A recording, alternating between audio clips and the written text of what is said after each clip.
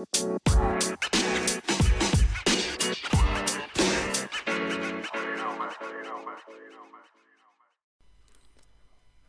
and welcome to Crypto Made Easy. I'm Andrew. Thanks for tuning in to the show today. This episode we're going to talk more about the war on crypto currently led by the USA. Before we do, don't forget to add this podcast to your library or subscribe depending on your podcast player. And you'll also find us on Twitter at CryptoMadeEasy too. Give me a follow on there, but most importantly, tell your friends about the podcast and help the growth of this channel. It'd be much appreciated. And also remember, I am not a financial advisor, and any information provided on this show is not financial or investment advice. Please do your own research. Okay, let's get into it. Quick recap of last episode. I talked about the war on crypto by the SEC and the bank failures of crypto-friendly banks and why a CBDC can't happen with crypto in the market. Then I mentioned about Satoshi's wallet and the possibilities of Bitcoin being CIA controlled. So look, if you haven't heard that episode, best just sit back and have a listen because, I drop a few bombs in there. So to follow up, let's fast forward 2 weeks, and it's fair to say Bitcoin and crypto are holding the line in the war with the US-led anti-crypto corps, with Bitcoin holding around 28k mark for over a week or so now. It's had plenty of ammo thrown at it, and no damage has been done, it would seem. Well, it would also seem that the US are not happy about that, and have announced their next move in the war on crypto. And it's a real eye-opener for a number of reasons. The US have said they are selling 51,000 Bitcoin that they have seized from the dark net marketplace Silk Road back in 2012. If you don't know what Silk Road was, you need to get out more. Google it. The US government have already offloaded almost 10,000 Bitcoin or 215 million worth of assets. They seized with another 41,000 Bitcoin to sell, or 1.1 billion worth, whenever they feel the need. Now, I have some questions here, albeit rhetorical questions. How much financial shit are the US Fed in? They're selling proceeds of crime to help ease the economic pain for printing trillions in fake cash. Hello?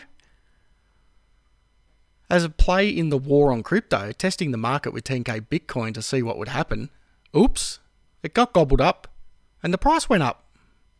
Maybe they should hold and become Bitcoin maxis. They might learn something about profit and not debt. They've shown the total desperation and greed they have from a moral standpoint. One would think that a government profiting from proceeds of crime would put the profits back into the community. We've all seen the massive homelessness issues in the States recently, but no, the government will suck it up, every single dollar of it, turn it into debt, and push the inflation rate, inflicting more pain on the people of the US. Now, I know a lot of you listening right now are American. In fact, 39% of the listeners are from the States. And it's not a shot at you guys at all.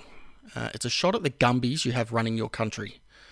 I actually feel for anyone that has to deal with this right now, because it must be cutting deep watching your country fall apart in such a short time frame. It's a real shame.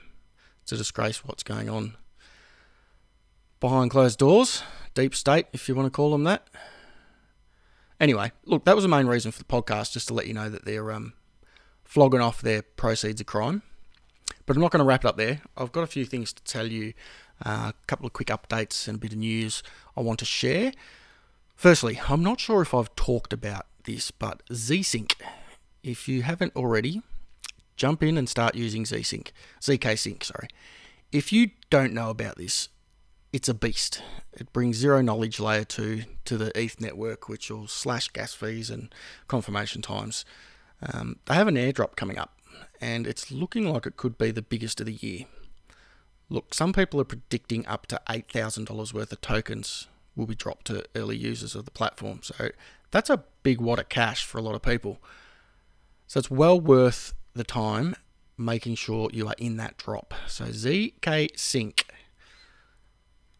Jump on YouTube. There's plenty of how to make sure you're eligible for the airdrop videos on there. I'm not going to make one. There's already 100 up there.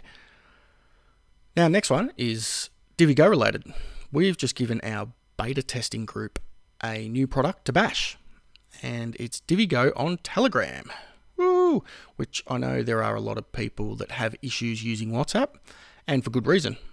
So this will give everyone a good chance to use DiviGo as a Web3 wallet and earn staking rewards, mint NFTs, hold NFTs, digital assets within Telegram. So that's pretty cool stuff.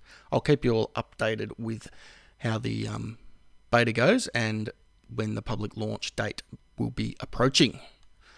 Lastly, if you're in Australia and you don't have a CryptoSpend account yet, what are you doing? Seriously. I don't need to bang on about how good it is anymore. You should be getting the benefits already. But look, alright, if you're a little slow on the uptake, I'll put a referral code in the description. You can get yourself $10 a Bitcoin added to your CryptoSpend account.